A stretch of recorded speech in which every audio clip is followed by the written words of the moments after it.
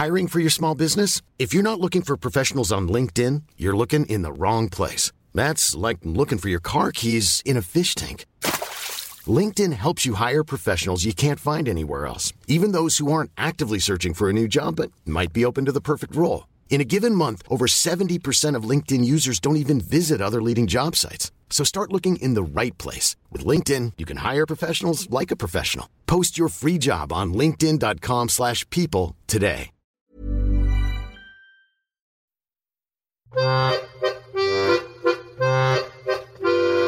Welkom bij de 5e aflevering van Oranje Leeuwinnen, de podcast. Ik zit hier natuurlijk naast mijn vice-collega Lisa Lotens. Hallo. En tegenover mij zit Sanne van Dongen. En Sanne is de tweelingzus van Merel van Dongen, die nu natuurlijk voor Oranje uitkomt. In de basis zelfs.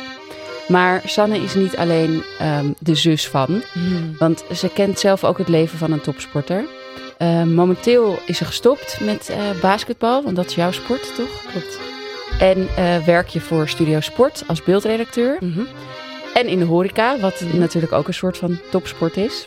Soms wel, ja. Soms wel. Hele leuke topsport. Ja, dat kent denk ik wel iedere luisteraar ongeveer van ons programma. Mm-hmm. Maar nu gaan we het over voetbal hebben. Want ja, we hoeven denk ik niet te raden waar jij de kwartfinale hebt gekeken. Nee, in het stadion was ik. In de Valenciennes. Ja, niet zo ver weg gelukkig. Nee. Samen met jou heel veel andere Oranje supporters. Ja, deze keer viel het eigenlijk nog wel mee. De vorige wedstrijd in Valenciennes was echt helemaal uitverkocht met Oranje mensen. Maar nu waren er best wel veel Fransen. En er waren maar een beperkt aantal kaarten voor Nederland. Mm-hmm. Dus dat was zeg maar zo, dat standaardvak was echt Oranje. En de rest was best wel neutraal eigenlijk. Maar uiteindelijk was wel denk ik 70% Nederlanders uiteindelijk denk ik. Ja. Maar niet 100 zoals de vorige wedstrijd. En het was natuurlijk bloedheet. Ja, het was echt zo warm. Ik zag ook, zeg maar, aan de bovenkant van het stadion was er van reepje schaduw, waar iedereen opeens ging staan. Ja, het was, ik had echt geluk, want wij zaten aan de schaduwkant. Maar ik keek naar de overkant. Ik dacht, dit is niet vol te houden. Het was, ik denk, 35 graden. Maar dat was nog volgens mij gewoon, zeg maar, normaal. Niet als je echt in de brandende zon zat, denk ik dat je bloed kookte, denk ik. Gewoon echt niet normaal zo warm was. Ja, en in het stadion, en al die warmte, dat Ja. blijft natuurlijk een beetje hangen of zo. Ja, er zijn heel veel mensen die Intens. aan de overkant gewoon de wedstrijd staand inderdaad in de schaduw onder de balustrade hebben gekeken. Maakte je je zorgen over je zus met die hitte? Nou, ze speelt in Sevilla en daar kan het gewoon 45 graden worden. En ze is gewend ook om in die temperatuur, ze traint elke dag om 12 uur 's middags. Dus ik was wel eigenlijk wel blij ergens of zo dat het zo warm was, want ik denk dat het in haar voordeel was. Ja. Ja. Ik vond het wel spannend, want Italië speelt natuurlijk heel veel van de Italianen spelen in Italië, waar het ook altijd zo warm is. Dus ik dacht, 11 tegen 11 zijn zij weer in het voordeel, maar het bleek niet uiteindelijk totaal niet zo te zijn, maar goed. Nee. En kijk jij trouwens, als je zo'n wedstrijd kijkt, ook altijd specifiek echt naar je zus? Ja, daar ontkom ik echt niet aan. Ik probeer wel niet zoveel op haar te letten. En je let natuurlijk wel op het hele team, maar zodra die bal haar richting in gaat, is het echt zo. Oh, dan hou ik echt mijn hart vast. Het is zo spannend, zo spannend. Echt een andere lading van een wedstrijd. Jullie kijken met enthousiasme en waarschijnlijk ook wel enigszins kritisch, maar ik kijk echt met poep in mijn broek. Ja. Maar wat vond je van die eerste helft dan? Want op zich was Oranje niet zo heel sterk. Er was heel veel ruimte en ze konden elkaar niet zo goed bereiken. En dat was allemaal, ging niet zo soepel. Ja. Merel die had eentje die ze terugspeelde naar de aanvaller van Italië. Mm-hmm. Wat gebeurt er met jou dan? Ja, dat gaat echt door merg en been. Ja. Echt door merg en been. Merel was echt heel slecht de eerste helft. En oké, sorry meer als je luistert, maar het hele team was niet goed. Het hele team was niet goed.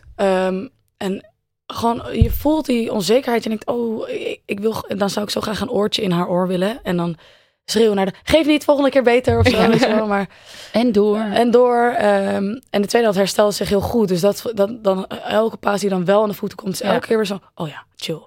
Ja. Oh, goed. Het kunnen echt de dingen zijn die een ander mens niet opvalt. Ja. Maar ik kan dan van een kleine paas die gewoon in de voeten aankomt, dan kan ik weer even zo'n klein...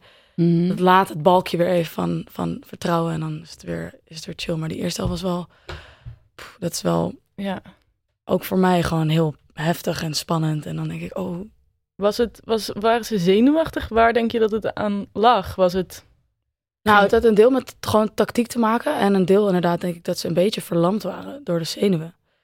Want kijk, het feit dat Merel niet zo goed speelde, dat is kijk, als iemand de bal inlevert, dat is vaak de schuld van degene die de bal paast. Maar als er niemand echt vrij staat en er komt iemand op je afgelopen, dan moet je wel je wil het liefst een 100% paas geven, maar je kan niet altijd terugspelen. Dus je moet ergens risico gaan nemen. Merel is een redelijk risicovolle speelster. Dat maakt haar ook leuk als verdediger. Ja. Maar de tweede helft zag je dat die ruimtes veel korter werden, veel kleiner werden om te pasen. Dus daardoor werd het ook makkelijker om die bal gewoon rond te spelen. Dus het is deels met tactiek te maken, maar je tactiek ga je ook beter uitvoeren als je lekker in de wedstrijd zit. En ik denk dat iedereen gewoon een beetje bang was. Is het Merel's specialiteit om die lange bal te geven aan bijvoorbeeld een Shanice of aan een Jackie Groene vanuit de linksback? Nou, dat doet ze veel dit toernooi. Ja, het heeft wel absoluut wel een voordeel om een linkspoot op linksback te zetten, denk ik. En Merel heeft best wel echt een goede linkertrap. Dus ze heeft ook Miedema 1 keer een hele mooie paas op Miedema gegeven afgelopen wedstrijd. En dat is wel een van haar kwaliteiten inderdaad. Ze staat normaal gesproken links centraal achterin. Dan heb je Dominique Bladwoord doet dat ook wel eens. Dan heb je nog veel meer aan zo'n linkerbeen. Dan kun je zo lekker die bal eroverheen gooien. Dus het is wel een van haar kwaliteiten. Ja. En hebben jullie het dan na de wedstrijd daar ook over dat het de eerste helft gewoon niet zo goed ging en waar dat dan aan lag? Of spreken jullie elkaar dan eigenlijk niet zo? Of hoe gaat dat? Nou, ik spreek Merel eigenlijk wel elke dag, maar niet zo heel veel over voetbal. Want het is randzaken. Bellen jullie of appen jullie of hoe spreek je? Nou, we bellen wel bijna elke dag eigenlijk. En we zijn gewoon lekker aan het ouwe hoeren over de app. We sms'en en dan gaat het over schoenen en voetbalschoenen of gewoon? Nee, niet over voetbalschoenen. Gewoon sneakers. En ik heb net echt een vet paar sneakers gekocht. Oké. Ik zou het de luisteraar zullen laten zien, maar dat kan niet. Ja, maar, we zetten er wel een plaatje bij. Ja, weet je, maar over voetbal, dat vermijd ik een beetje. Want voor haar, ik kan wel hele tactische analyses met haar gaan houden, maar she knows, weet je wel. Ja. Zij weet ook veel beter. Daar heeft ze op zich ook Sarina Wiegman voor, misschien. Precies. En het gaat al de hele dag over voetbal en tactiek en ze zit ook heerlijk in een bubbeltje, weet je wel. En dat bubbeltje wil helemaal niet doorbreken. Ze gaat gewoon heerlijk zo voort. En maakt niet zo heel veel mee van wat er in de media allemaal gebeurt. Want het ging natuurlijk in het begin ontzettend vaak over haar, omdat ze wel of niet moest starten. Maar dat maakt ze niet zo heel erg mee. Dus dat hou ik gewoon graag zo. Het is heel prettig om een beetje in je eigen bubbel te zitten. Een beetje oogkleppen op en spelen. Maar ik denk dat voor jullie als familie was het waarschijnlijk wel heel erg sick dat zij in de basis terecht kwam, toch? Na 2 wedstrijden.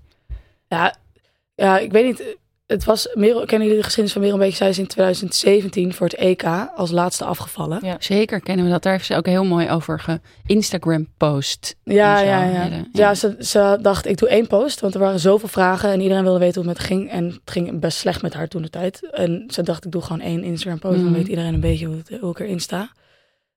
Maar ze heeft het EK in 2013 is ze meegegaan en toen het WK in 2015 stond ze in de basis. Tegen Canada op een gegeven moment ook. En toen in het EK ging ze niet mee. En dat was zo'n dreun. En nu staat ze weer op het WK. En dit WK is zo... Dat heeft ze zo verdiend, vind ik. Omdat ze gewoon is door blijven gaan. Ze heeft haar schouders ondergezet. Ze heeft niet opgegeven. Hoeveel pijn het ook deed. Ze zag haar teamgenoten Europees kampioen worden. Hè? Ik bedoel, het is niet niks. In eigen land. Dus het heeft echt pijn gedaan. Maar ze heeft gewoon hoofd omhoog. En ze heeft gewoon gedacht, waarom doe ik dit? Omdat ik het leuk vind. En dat is zo'n mooie levensles voor mij ook. Van, je kan wel heel erg met doelen bezig zijn. En dat heeft iedereen een beetje. Maar je kan maar beter gewoon van het hele proces genieten. En dat heeft zij dus afgelopen 2 jaar gedaan. En look what it brought her. Ja. Dus dat is wel, daarom ben ik dit WK... WK... kippenvel eigenlijk. Ja, als dan het Wilhelmuschaat. Ik was in Canada namelijk ook bij. En dan was alles een bonus of zo. En nu als het Wilhelmuschaat, dan heb ik echt kippenvel. Nou, ik wil niet zeggen dat ik tranen in mijn ogen heb of zo. Maar wel echt dat ik denk, wauw, weet je wel. Dit heb je wel echt, daar heb je echt hard voor gevochten. En dat vind ik gewoon zo cool. En wat een beloning dan ook, toch? Die basisplek. Ja, dat is ook weer zo'n beloning. En ook tof dat Sarina... Het is ook dezelfde coach, weet je wel. Dus het is, ik vind het ook tof dat Sarina haar gewoon open stond voor een tweede kans. En dat Merel gewoon niet met beide handen heeft aangegrepen. Dus dat is wel cool. Ja. Laten we nog heel even terug naar de wedstrijd. Ja. De tweede helft. Ja. Hoe kan het dat zoveel beter ging? Ja, ook wel omdat ik denk dat Italië fysiek gewoon echt slechter was. Dus die temperaturen bleken toch wel in het voordeel van Nederland. Italië kon niet meer en Nederland wel.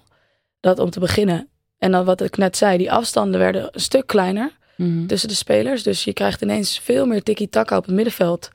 En ene kans naar de andere kant. Dat is echt zo fijn. Dan zit je echt ineens achterover.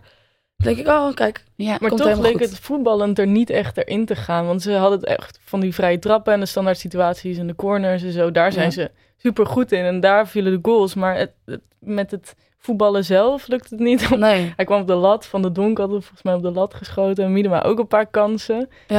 Ja, dat is... Pech? Ja. I guess, ja, dat denk ik wel. Het is een beetje geluk heb je nodig met het afronden. Ja, de meeste kansen zijn 50% kansen. En soms heb je een 100% kans. En ook 100% kansen gaan er soms niet in. Maar het waren niet 100% kansen. Dus dan heb je gewoon, als je een beetje pech hebt, gaan die dan net op de paal volgens mij. En Sherida 1 keer in ieder geval. Dat is ook een vrije trap trouwens. Miedema die hem er net niet in krijgt. Wat vonden jullie van Janice van der Sande in de tweede helft?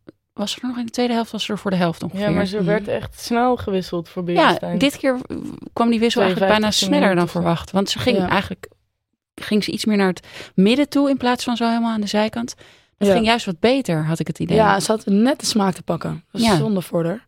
Ja. Want ik denk dat ze opdracht heeft gekregen in de rust inderdaad om iets meer naar binnen te trekken. Ja. En deze reden, rechtsback kon dan van Lunteren kon dan een beetje eroverheen komen. Dus dat zag ik gebeuren. En ik dacht, hier zou wel eens iets kunnen gebeuren. Maar ja, zoals de eerste helft ook niet zo heel goed. Dus Sarina wisselt normaal gesproken pas in de 70ste minuut. Maar ik denk dat hij nu had bedacht van, volgens mij moeten we Beresteyn iets eerder gaan brengen om weer even een nieuwe frisse wind te geven. Maar het had zomaar kunnen zijn dat Janice heel goed had gespeeld de laatste half uur. Ja, dat is, maar ja, het is altijd een gok. Want dat ook heel slecht kunnen blijven. Ja, misschien heeft Wiegman dat dan ook van tevoren inderdaad al bedacht.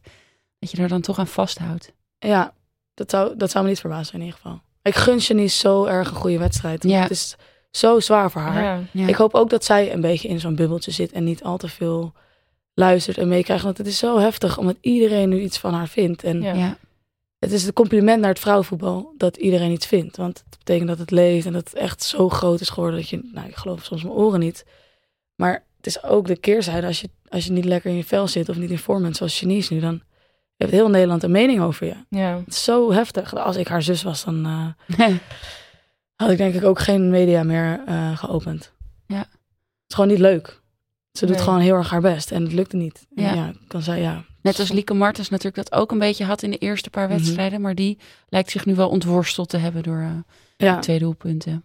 Ja, de vorige wedstrijd. Ja, ik denk wel dat je dat ook als aanvaller gewoon even nodig hebt om in een toernooi te komen. Ja. Maar ik had ook wel een beetje het idee dat deze wedstrijd echt wel de vibe of het tij heeft gekeerd van de media die sceptisch was of kritisch. En nu lijkt het wel alsof ze denken, halve finale, Olympisch ticket, laten we nu gewoon super positief zijn over de Oranje Leeuwinnen. Want iedereen was opeens soort van, wow, Spitsen was supergoed en Nederland deed het vet goed. Terwijl eerst was iedereen heel kritisch en ging het langzaam en traag. En nu... Ja, en ik denk dat de positiviteit gebaseerd is op de tweede helft. Dat is gewoon echt leuk om naar te kijken. Ja. En dan zie je ineens, wow, ze kunnen echt voetballen. En ze kunnen ook echt voetballen. Maar ook alsof ze nu pas iets hebben bewezen. Nu ze eigenlijk halve finale, dat is bijna het einde van het toernooi. Maar nu lijkt het pas alsof ze hebben bewezen dat ze toch goed zijn. Ja, maar zo werkt het nou eenmaal met de media. Ik werk er in de media, dus ik weet een beetje hoe het werkt. Maar je moet wel echt presteren voordat ze een beetje onder de indruk zijn, die zure pruimen. Nee, maar goed.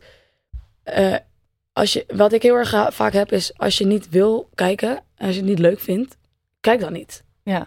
Ik bedoel, ik ga ook niet naar het circus, want ik hou niet van het circus. Snap je? En ik heb geen mening over het circus, want ik ga er nooit heen. Dus ik weet niet hoe het is. Maar weet je wel, maar heel veel mensen nu, die kijken wel en dan vinden ze het vreselijk. En dan gaan ze daar heel erg over schreeuwen hoe erg het wel niet is. En dan denk ik, sorry, weet je.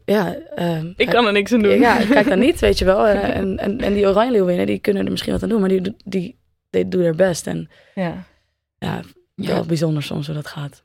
Ik vond trouwens Spitsen ook heel erg goed, deze wedstrijd. Ik ook. Ja. Maar vooral omdat ze gewoon echt shined in die vrije trappen en de corners en de... Ja.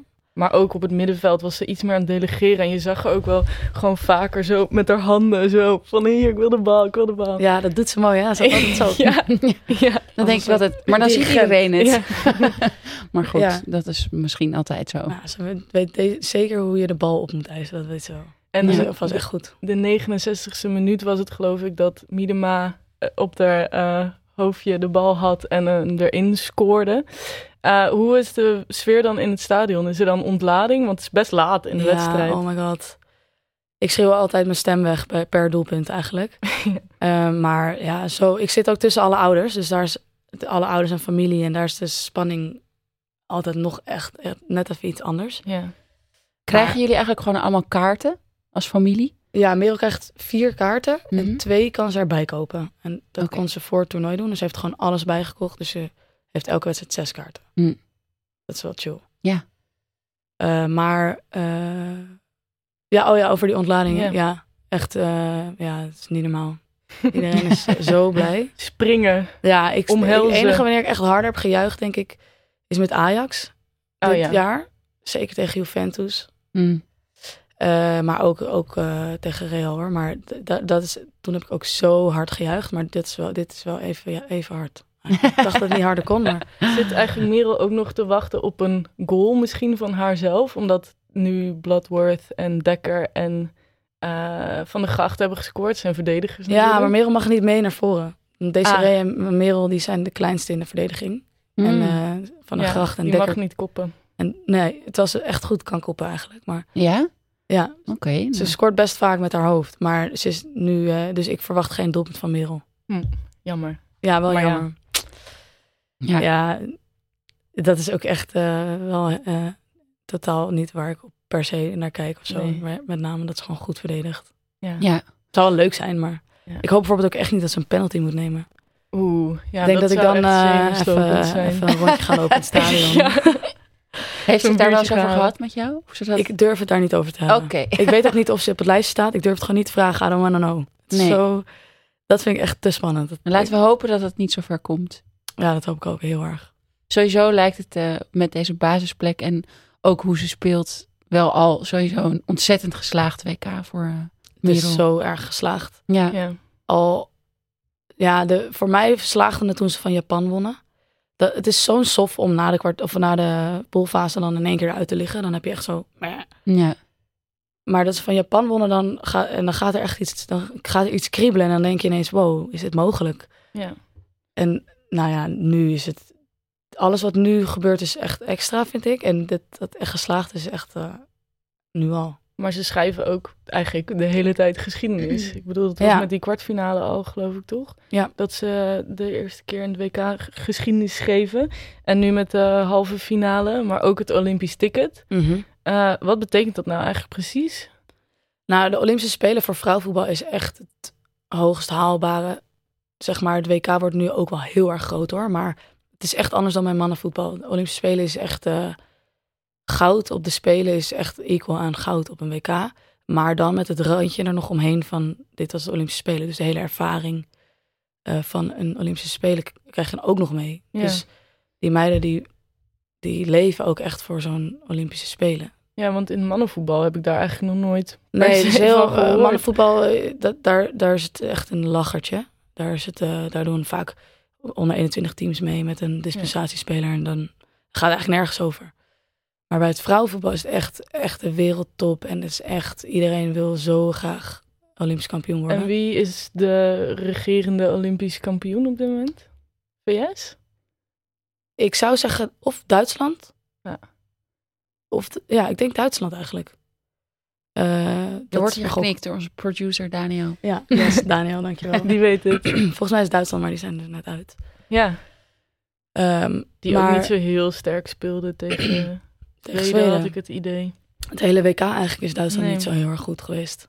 Ik heb niet heel veel van gezien, want ze speelden altijd een beetje overdag, volgens mij. Dus ik heb niet heel veel van Duitsland gezien. Maar nee, niet zo heel goed. Oké, Olympische Spelen, dat klinkt eigenlijk wel heel erg sick dan. Ja, het is echt... Het is ook niet voor niks dat die meiden zo blij waren met de Olympische Spelen. Want het is... je moet je voorstellen dat er individuele sporters hun hele leven in het teken zetten van het behalen van de Olympische Spelen. Want mijn oudste zus Tessel, die heeft gerugbied. En met dat rugbyteam hadden ze 1 doel. En dat was het behalen van de Spelen. En zij hebben 3 jaar lang elke dag getraind. Echt, je hebt geen idee. Veel harder dan Merel. Veel harder dan ik. Die hebben 25 uur per week alleen maar in het krachthonk gezeten. Trainen om de Spelen te halen. Dat was hun doel. En dat lukte niet. En dat was echt... hun droom viel in duigen. En zo zijn er nog talloze voorbeelden van meiden die de Olympische Spelen willen halen. Of jongens. Die hun hele leven daarvoor in teken zetten. En nu heeft Merel en het Nederlands elftal voor de vrouwen hebben dat dus gehaald. Maar dus kan het dan zijn dat er weer een nieuwe selectie is voor dat toernooi? Zeker. Dus eigenlijk voor de spelers nu is het nog niet zeker of zij daar dan kunnen spelen? Nee, maar er was ook een groot feest toen ze zich plaatsten voor het WK. Toen ze naar de play-offs wonnen. Ja, en dan weet je het ook nog niet. Dan weet je het ook nog niet. Ja. Dit is gewoon... Het is de prestatie die het op dat moment... Ja, het is echt een prijs. Om de Olympische Spelen te halen is echt een soort koperen medaille of zo. Ja. Gaan we ook een podcast maken, Lisa? Ja man, dan gaan we naar Tokio. Ja, zou ik doen. Laten we even luisteren naar ons rubriekje De 1 Minuutjes. En dit keer horen we van PSV'er Katja Snoeis wie haar favoriete leeuwin is en wie haar favoriete voetballer.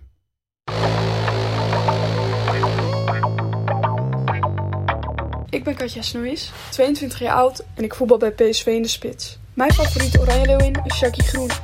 Haar spelinzicht komt in elke wedstrijd naar voren. Hoe ze aanvallers wegsteekt met een slimme paas, dat is mooi om te zien. En daarnaast is ze ook echt een teamspeler die hard voor het team wil werken. Goeie eigenschap vind ik. Een voorbeeld voor mij in het voetbal is Harry Kane. Hij is echt een pure spits die makkelijk scoort. En als ik naar wedstrijden van hem kijk, probeer ik dat vaak te vertalen naar mijn eigen spel. En kijken hoe ik mijn spel dus kan verbeteren. En daarnaast is ook het pad dat hij heeft bewandeld voor mij een inspiratiebron. Omdat hij een laadbloeier was. En dat herken ik ook bij mezelf terug.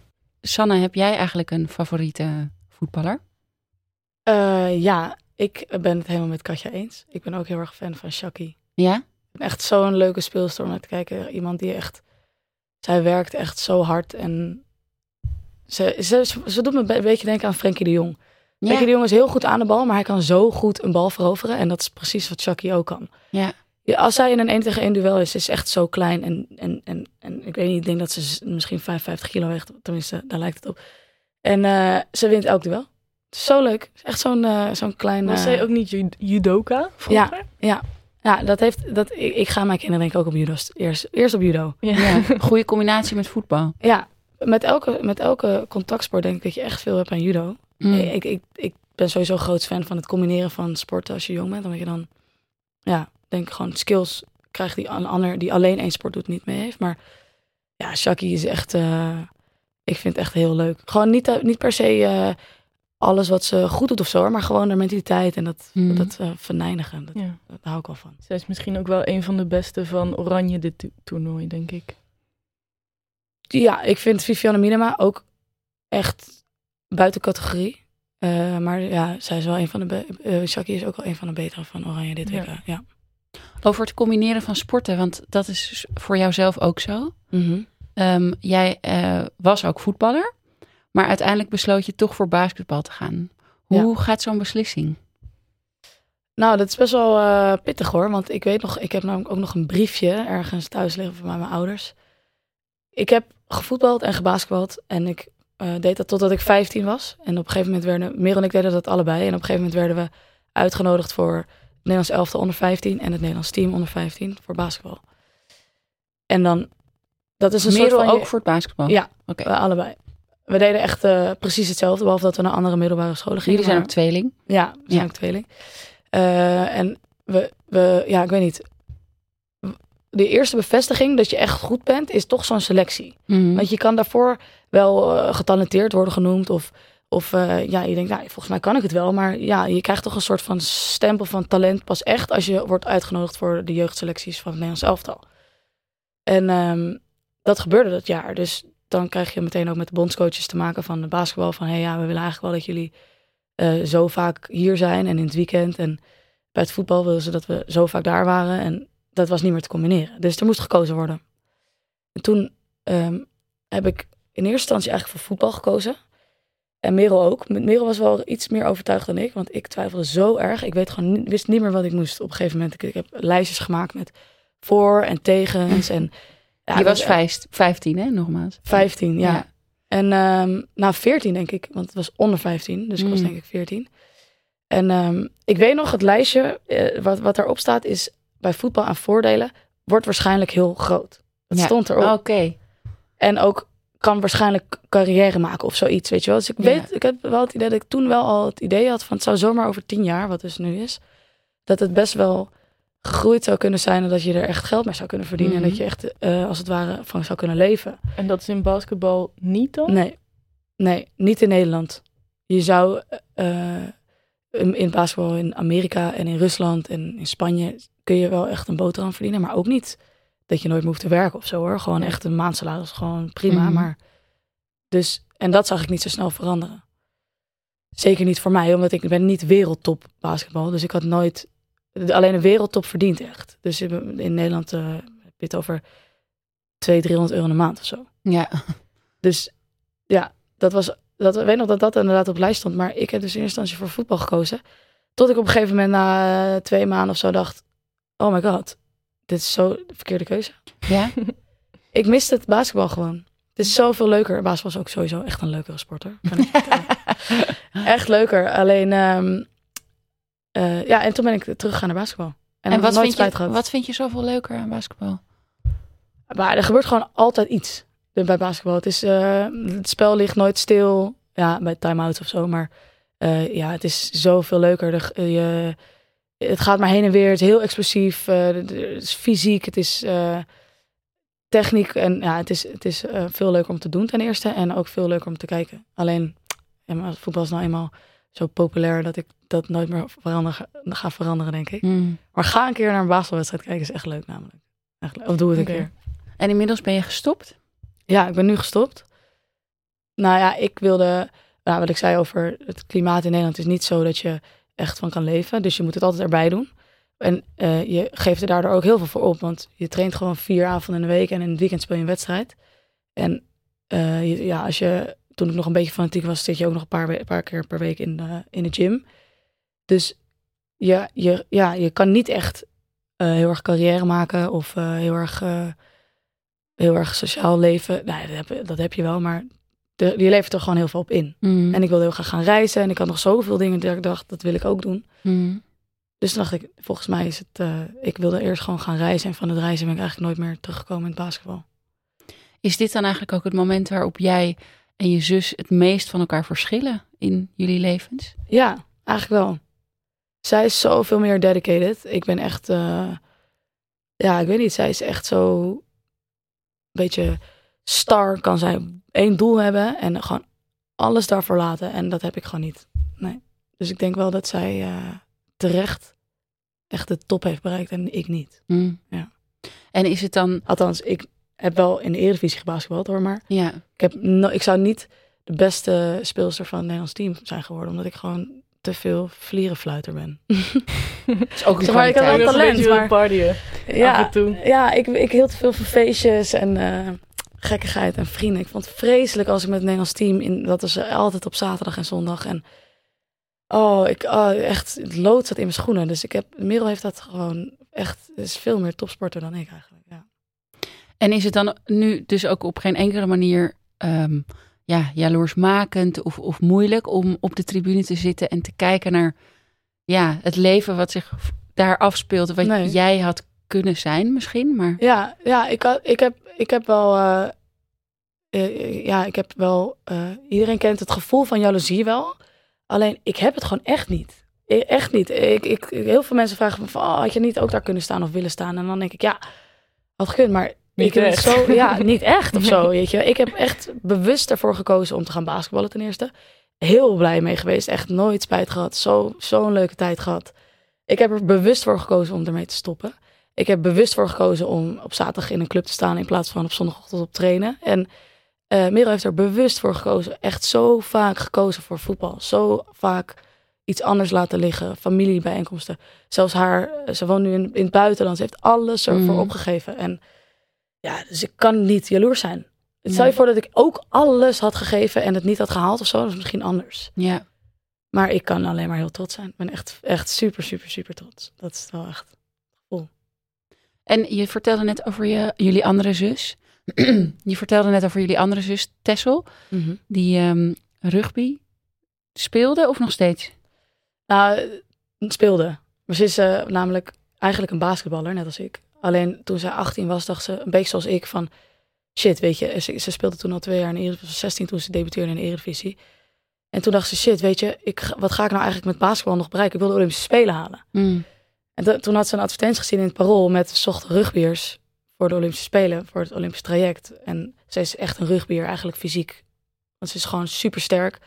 En snel, wendig, sterk. Echt echt wel een goed rugbylichaam. Toen dacht ze, misschien moet ik een keer meedoen. Toen deed ze 1 training mee. Bleek ze eigenlijk echt gek getalenteerd te zijn. En toen heeft ze door een oproepje in de krant. Zo random. Ja, cool hè? Ja, dat was... En zij heeft echt het allerhardst getraind van ons alle 3. Ja. Niet normaal, dat zei ik al eerder. Echt zo hard. Maar ze hebben het niet gehaald. Maar hoe zit het bij jullie thuis? Want er zijn dus 3 soort super sporttalenten vandaan gekomen. Ja. Is er een heel streng regime bij jullie thuis? Hebben jullie ouders zwepen? Op jullie neerkomen elke dag? De littekens zijn op onze rug. Nee, echt totaal niet. We zijn heel vrij opgevoed. En ze vroeg gewoon, willen jullie op een sport? Toen was ik 4, denk ik. Ja, ik wil op voetbal. En Merel ook op voetbal. En ze hebben nooit iets hoeven pushen of zo. We wilden het gewoon heel graag. Echt heel graag. En het enige waar ze echt... Waardoor wij echt goed konden worden ook, is omdat ze ons altijd brachten. Overal heen. En echt, weet ik veel, welke uithoek van het land het ook was. Hoe koud, hoe vroeg, hoe hard het ook regende. Ze stonden er altijd. Dus dat is wel, dat helpt echt heel erg, denk ik. Als je ouders gewoon, sterker nog, als je nooit support krijgt van je ouders of zo, of dat ze niet willen brengen, dan denk ik dat het gewoon echt niet mogelijk is. Want we moesten om 2 uur op dinsdag in Zeist zijn bij de KNVB. Om selectietrainingen te doen voor het Nederlands elftal. Nou ja, probeer jij maar zonder support van je ouders om 2 uur 's middags in Zeist te komen met de trein en de fiets of zo. Op je 15e. Dus ook zij zijn hartstikke dedicated eigenlijk, toegewijd. Ja, zij hebben wel zonder ooit 1 keer te zeuren of te mekkeren of te zeggen, nou zoek het zelf maar uit deze zaterdag, blijf ik in bed liggen. Nee. En dat nam ik als normaal aan. En nu pas zie ik, oh my god. Weet je, zij stonden gewoon elke ochtend op zaterdag. Ze hadden gewoon fulltime baan. En elke zaterdag stonden ze op voor het voetbal. En elke zondag stonden ze op voor ons basketbal. En dat deden ze gewoon. Zo lief, toch? En vonden ze dat dan ook superleuk om jullie te zien? Nou, ik durf te wedden dat ze het ook wel eens niet leuk hebben gevonden. Want we zijn zo fanatiek en we kunnen zo slecht tegen ons verlies. Dat we en we hebben ook wel echt gênante momenten gehad hoor. Dat Merel heeft een keer, dat blijft altijd een grappig verhaal. Die heeft een keer een kans gemist, ergens bij Buitenvelden toen we daar nog speelden. En die heeft toen gewoon stampend zo met haar handen ze lag ze gewoon gestrekt op de grond met haar handen zo op het veld geslagen. Omdat ze zo boos was dat ze die kans had gemist. En mijn ouders, die hebben wel, we hebben ons echt misdragen bijna als we verloren. Dat we gewoon echt dachten, gewoon zo fanatiek dat we gewoon niet normaal konden doen. Een beetje rellen daarna. Ja, niet rellen, want we zochten nooit ruzie met tegenstander.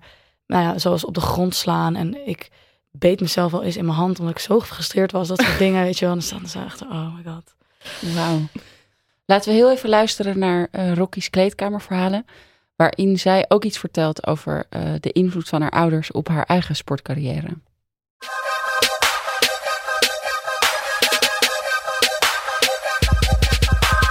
Waar ik vroeger echt idolaat van was Edgar Davids.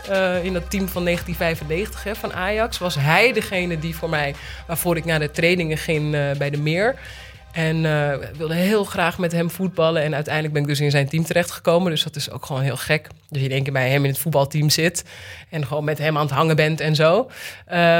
Maar ja, op een gegeven moment dan gaat dat ook voorbij. Dat is meer zo'n idolaat wat je vanaf je 12e tot je 14, 15 hebt. En daarna heb je een Ronaldinho of dat soort voetballers. Maar het zijn altijd mannenvoetballers geweest. Maar ik denk als ik nu terugkijk, denk ik dat vooral mijn vader en mijn moeder daarin het grootste voorbeeld zijn. Want mijn moeder heeft ook altijd gesport.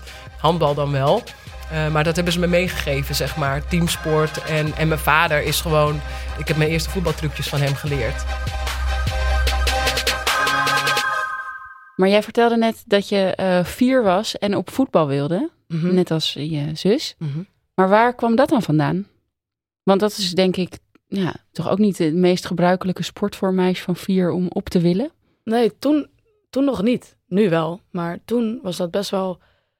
Ja, ik kan niet letterlijk de reactie van mijn ouders herinneren, hoor. Want ik heb sowieso het geheugen van een vis. Maar zij waren wel volgens mij een beetje van... voetbal, oké, is goed. Nou, dan doen we dat. En we waren denk ik met 7 meisjes of zo, 5 jaar. Ik weet nog dat we als training rennen we naar een prullenbak heen en weer, weet je wel. Dat was echt zo cute, van die 7 kleine meisjes uit Amsterdam die daar zo op voetbal wilden. Dat was echt nog wel een uitzondering. En er was niet iemand in je omgeving die dat al deed of die dat had gedaan? Nee, ja, ik voetbalde altijd buiten voor de deur met de jongens uit de buurt. Ja. En het was heel logisch, ik wilde gewoon voetbal. Ik heb nooit gedacht dat dat raar was eigenlijk. Maar het was wel toen de tijd nog wel een beetje uitzonderlijk. Ja. Maar je ging gewoon bij de jongens voetballen dus, samen met Merel? Of jullie hadden echt 7 meisjes en dat werd bij 1 buitenvelders team? werd het echt een meisjesteam meteen. Meisjes 10 heten we. M10. Was dat het eerste meisjesteam? Ik denk het niet, want buitenvelders had toen wel echt al meidenteams. Het was toen al echt een meidenclub. Het is nu de grootste van Nederland volgens mij. Maar toen was het al echt een meidenclub. Dus ik denk wel dat we niet de eerste waren. Maar wel een van de weinigen nog. Ja.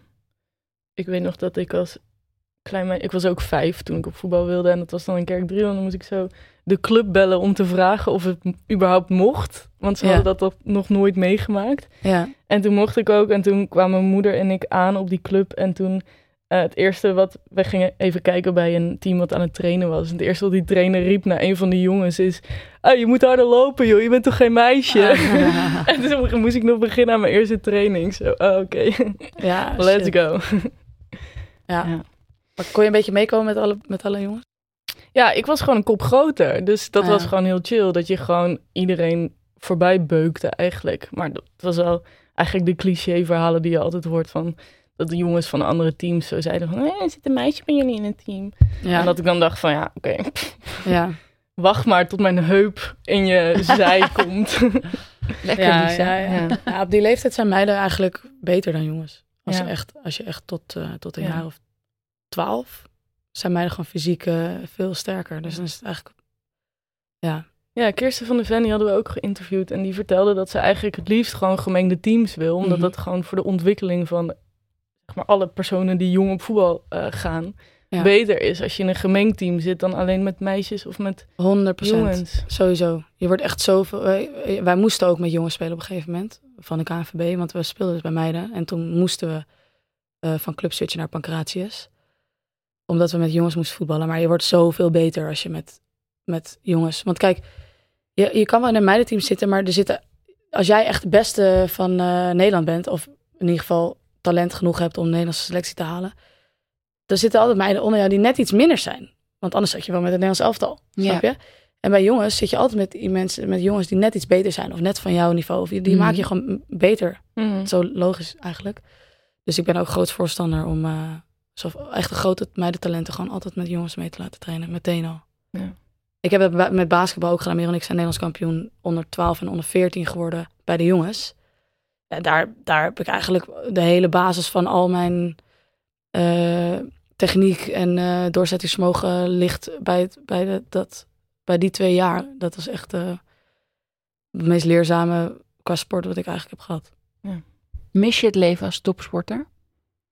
Nee, ik geniet zo erg van het leven als niet-topsporter Ik heb echt een leven voor de topsport en een leven na de topsport. En het heeft allebei zijn charmes, want het is... Ik mis wel om onderdeel te zijn van een team. Dus het is wel... dat geeft zoveel... dat geeft zo'n mooi randje aan je leven... als je echt onderdeel voelt van een team... en dat je echt ergens naartoe leeft. En dat mis ik. Mm-hmm. Maar het leven wat ik nu heb... geeft ook weer zoveel leuke dingen. Dus ik mis het niet echt, nee. Maar het lijkt me wel weer heel leuk om gewoon elke dag... Het is zo chill om gewoon op trainen te komen en gewoon... Je kent elkaar zo goed. Je gaat doen. Ja, dat is het gewoon. Ja, je leeft zo'n dag, je gaat trainen. Dat is, je hoeft maar 1 ding te doen eigenlijk. Dat is goed trainen en goed spelen. Ja. Dan heb je een geslaagde week. Dat is eigenlijk best wel chill. Ja. Niet zo en nu moet ik goed werken en ik moet aardig zijn. Kroeg. Ja, weet je wel, als Merel, weet ik veel, niet naar haar vrienden kan... dan ze moet gewoon trainen, weet je wel. Maar je hebt zo heel veel andere dingen die je ineens wel moet als je... Het is wat afgebakender of zo, je leven. Ja. Is Merel, denk je, wel eens jaloers op jouw leven? Ik denk het wel eigenlijk. Ja. Merel is namelijk ook best wel een uitgesproken en heel sociaal persoon. Die ook wel eens gewoon wil gaan stappen wanneer ze wil. Mm-hmm. Maar dat doet ze niet, dat kan ook niet. En ze drinkt bijna niet. En ze mist dat denk ik wel soms een beetje. Dat ze gewoon, weet ik veel, random in een kroeg kan staan op een maandagavond of zo. Dat doet ze gewoon niet. Maar ja, ze krijgt er wel heel veel voor terug natuurlijk. Ja, en er komt natuurlijk sowieso een heel groot feest aan. Als het terug is, het maakt nu niet meer uit of dat na deze halve finale is. Of, ja, ze gaat helaas meteen naar het WK op vakantie. Okay. Dus we gaan haar niet... Ze komt niet meer in Nederland, want ze gaat naar Vietnam. En daarna weer naar Spanje, want dan begint het seizoen alweer in Spanje. Dus, Oké, geen feestje. Geen feest. Nee, daar ga je. Geen feest. Nou ja, ik wil best als stand-in voor Merel onthaald worden. Ja, precies. Niemand heeft het door. Ik houd me aan. Ja, precies. Ik doe gewoon een oranje shirtje aan. En dan, maar jullie lijken ook qua uiterlijk zoveel op elkaar. Ja, we lijken wel... Ja, we lijken niet zoveel als vroeger. Lijken we echt heel veel op elkaar. Nu niet zo heel erg meer, maar ik word wel nog aangezien voor Merel als ik bijvoorbeeld bij elkaar inderdaad. Hoe werkt dat? Zijn er wel eens fans die naar je toe komen en zeggen... Hey Merel, mag ik je handtekening? Ja, dat gebeurt wel. Maar ik heb wel het idee dat... Nu gaat het vaak zo... Hey, daar heb je Merel van Dongen. En dan zegt nee, dat is je tweelingzus. Zo gaat het nu. Dus het is inmiddels wel... Iedereen weet het wel. Denk ik wel. Dat iedereen inmiddels weet dat ze een tweelingzus heeft. Dus dat is wel heel grappig. Wel gek dat zij nu eigenlijk opeens een soort van bekende Nederlander is. Ja, het is zo raar dat... Ineens doe ik de tv aan en dan gaat het over of Merel van Dongen wel of niet in de basis moet spelen. Ja? Zo raar. Ja, echt zo raar dat ik denk, oh my god, waarom is dit ineens zo belangrijk? Denk ik ook wel eens van, jongens, kom op, get a break, weet je wel. Ik vind het zelf... Ik heb zoveel wedstrijden gezien en het is voor mij helemaal niet zo groot als sommige mensen het nu maken, weet je wel. Ja. Iedereen vindt er ineens wat van. Dat is heel cool. En Merel is ineens beroemd of zo. Of whatever. Het is natuurlijk niet super beroemd of zo, maar wel een beetje. Het is heel raar. Ja. Zo raar. Ja. Wel heel goed voor het vrouwenvoetbal. Ja, dus voor de sport is het heel goed. Die meiden, echt zo'n WK als dit zorgt er wel voor dat er weer zoveel duizend meiden gewoon überhaupt op voetbal gaan. Dat er wordt geïnvesteerd in de jeugdopleidingen. Dat wordt geïnvesteerd in teams. Dat er weer meer meiden van de sport kunnen leven. Dat de Eredivisie nu... Ik durf te wedden dat de Eredivisie ook gaat profiteren van dit succes. Dat er Feyenoord zal wel een keer gaan beginnen. Real Madrid gaat beginnen met vrouwenvoetbal. Die gaan... Dat is echt een kettingreactie. Dat is wel echt tof. Ik vind het ook wel jammer. Want het houdt wel een beetje de charme van de sport weg als er zoveel geld in omgaat. Ja. Nu is het nog veel dichterbij of veel nu eigenlijk gewoon niet meer. Dan denk ik echt dat je het over vorige EK moet hebben. Dat het echt zo benaderbaar is. En dat je ruimte krijgt van perscheffen. En nu is er zoveel aandacht. En perscheffen doen het goed hoor. Want ze moeten ook wel kiezen. Je kan niet meer zomaar iedereen van alles laten doen. Want het is te veel. Ja. Maar wat er uit voortkomt is wel dat ook... Ik bedoel, je kan de klok op gelijk zetten dat er verwende voetbalvrouwen komen. Ja. En dan niet zeg maar verwende voetbalvrouwen die hele dure tassen kunnen kopen omdat hun man een voetballer is. Nee, precies. Maar echt gewoon rijke voetbalvrouwen die... Ja, dat zal vast gaan gebeuren. Ja. En dat is wel... op het moment dat je het echt doet omdat je het zo leuk vindt, niet meer voor het geld. Niet alleen voor het geld. Dat is een andere vibe dan dat je heel rijk ervan wordt en heel beroemd. En dan wordt het toch zo'n... Nou, ik weet niet. Had wel iets van de charme af, denk ik. Daar zijn we nog lang niet. Gelukkig dan maar. Ja. Waar we wel zijn, is in de halve finale tegen Zweden. Ja. Dat is aanstaande woensdagavond. Waar ga je naartoe om te kijken, Sanne? Nou, ik moet dus met werk nog even kijken of het gaat lukken. Tot nu toe, ik heb heel fijn werk en iedereen leeft heel erg mee. Dus ik kan wel veel vrij en ruilen en dit en dat. Dus het lukt tot nu toe wel, maar ik moet nog Zodat je naar Frankrijk kan. Zodat ik naar Frankrijk kan. Maar nu moet ik het nog regelen. Ik ga zo mijn baas bellen. Ja, nou, spannend. Die baas, kom op. Ja, ik vind het ook wel een uitzonderlijke situatie hoor. Maar, tuurlijk. Ja, het is wel, ik wil heel graag. Lyon is 10 uur rijden, dus ik denk dat de tickets zijn wel duur geworden. Dus het is wel een dure grap allemaal bij elkaar. Maar het is voor mij ook een once in a lifetime, denk ik. Althans. Zeker, ja. En hebben jullie een idee van onze tegenstander, Zweden? Lisa, weet jij? Ja, ik weet het niet zo goed met Zweden. Volgens mij, Sarina Wiegman, die zei wel van... we kennen Zweden heel erg goed. Volgens mij hebben ze tijdens het EK ook tegen zich gespeeld. Maar Zweden is wel een prettig team, omdat ze gewoon al langere tijd meedraaien. Ze hebben een soort... er ligt een soort bakermat of zo. Ze hebben een soort voetbalcultuur waar je een beetje uit op kan maken hoe ze spelen. En dat is bijvoorbeeld prettig, want bij Japan is dat al wat moeilijker. Ja, ze zijn wat onvoorspelbaar. Kameroen natuurlijk volledig onmogelijk. Maar Zweden is gewoon wel een bekend voetballand. Je weet wat je kan verwachten. Ze zijn niet uitmuntend, dit WK. Ze zijn wel door en ze doen het goed. En ze zijn echt goede toernooivoetballers. Maar het is niet een onverslaanbaar team. Nee, dat denk ik ook niet. Ik denk wel dat het spannend wordt. Ja, want het lijkt ook een beetje alsof ze het dan... Nee, het klinkt ook een beetje zoals Nederland het heeft gedaan tot nu toe. Ja, Zweden heeft ook alles gewonnen. Maar... Ja, want Nederland is ook eigenlijk maar 1 keer echt getest. Ja. Want tegen Canada werd het wel getest, maar daar ging het nergens om. Tegen Japan zijn ze eigenlijk echt getest. Nou, dat was echt door het oog van een naald. Dat is een beetje geluk wat je op een toernooi nodig hebt. Ja, maar Zweden is 1 keer getest door Amerika. Die hebben ze 2-0 verloren. Dat is op zich niet erg. En ze hebben nu de eerste echte test was natuurlijk hun hun kwartfinale tegen Duitsland. En die hebben ze wel goed. Dat hebben ze echt goed gedaan. Ja, net als wij. Ja. Spannend. Maar is Oranje eigenlijk al bezig met de Verenigde Staten? Want de kans is, kijk, als ze de halve finale winnen, dan is het waarschijnlijk, dan is het tegen de Verenigde Staten. Ja. Zijn ze daar al mee bezig? Weet je dat? Of ze... Nee, 100% zeker denk ik niet.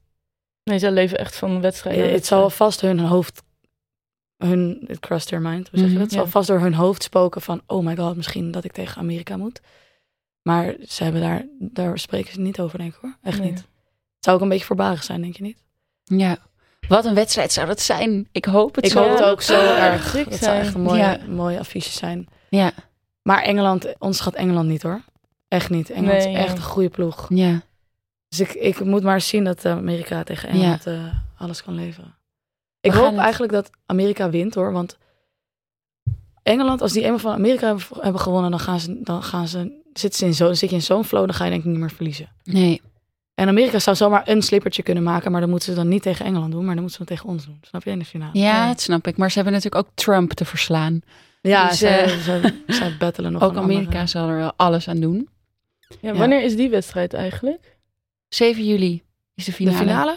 Nee, Engeland, Verenigde Staten. Dinsdag. Ja. Oké, morgen. Yes. We gaan kijken. Dinsdag, woensdag. En wij zijn er dan donderdag weer met een nieuwe uitzending. Sanne, heel erg bedankt dat je hier was. En dat je je verhalen wilde delen over je eigen leven en die van je zus. Want dat is natuurlijk ook rete interessant. En luister naar onze afleveringen. Subscribe en like. Ja, je kan luisteren op iTunes en Spotify. Ja, en op Vice vind je ook de afleveringen terug. En tot de volgende keer. Doei. Tot ziens.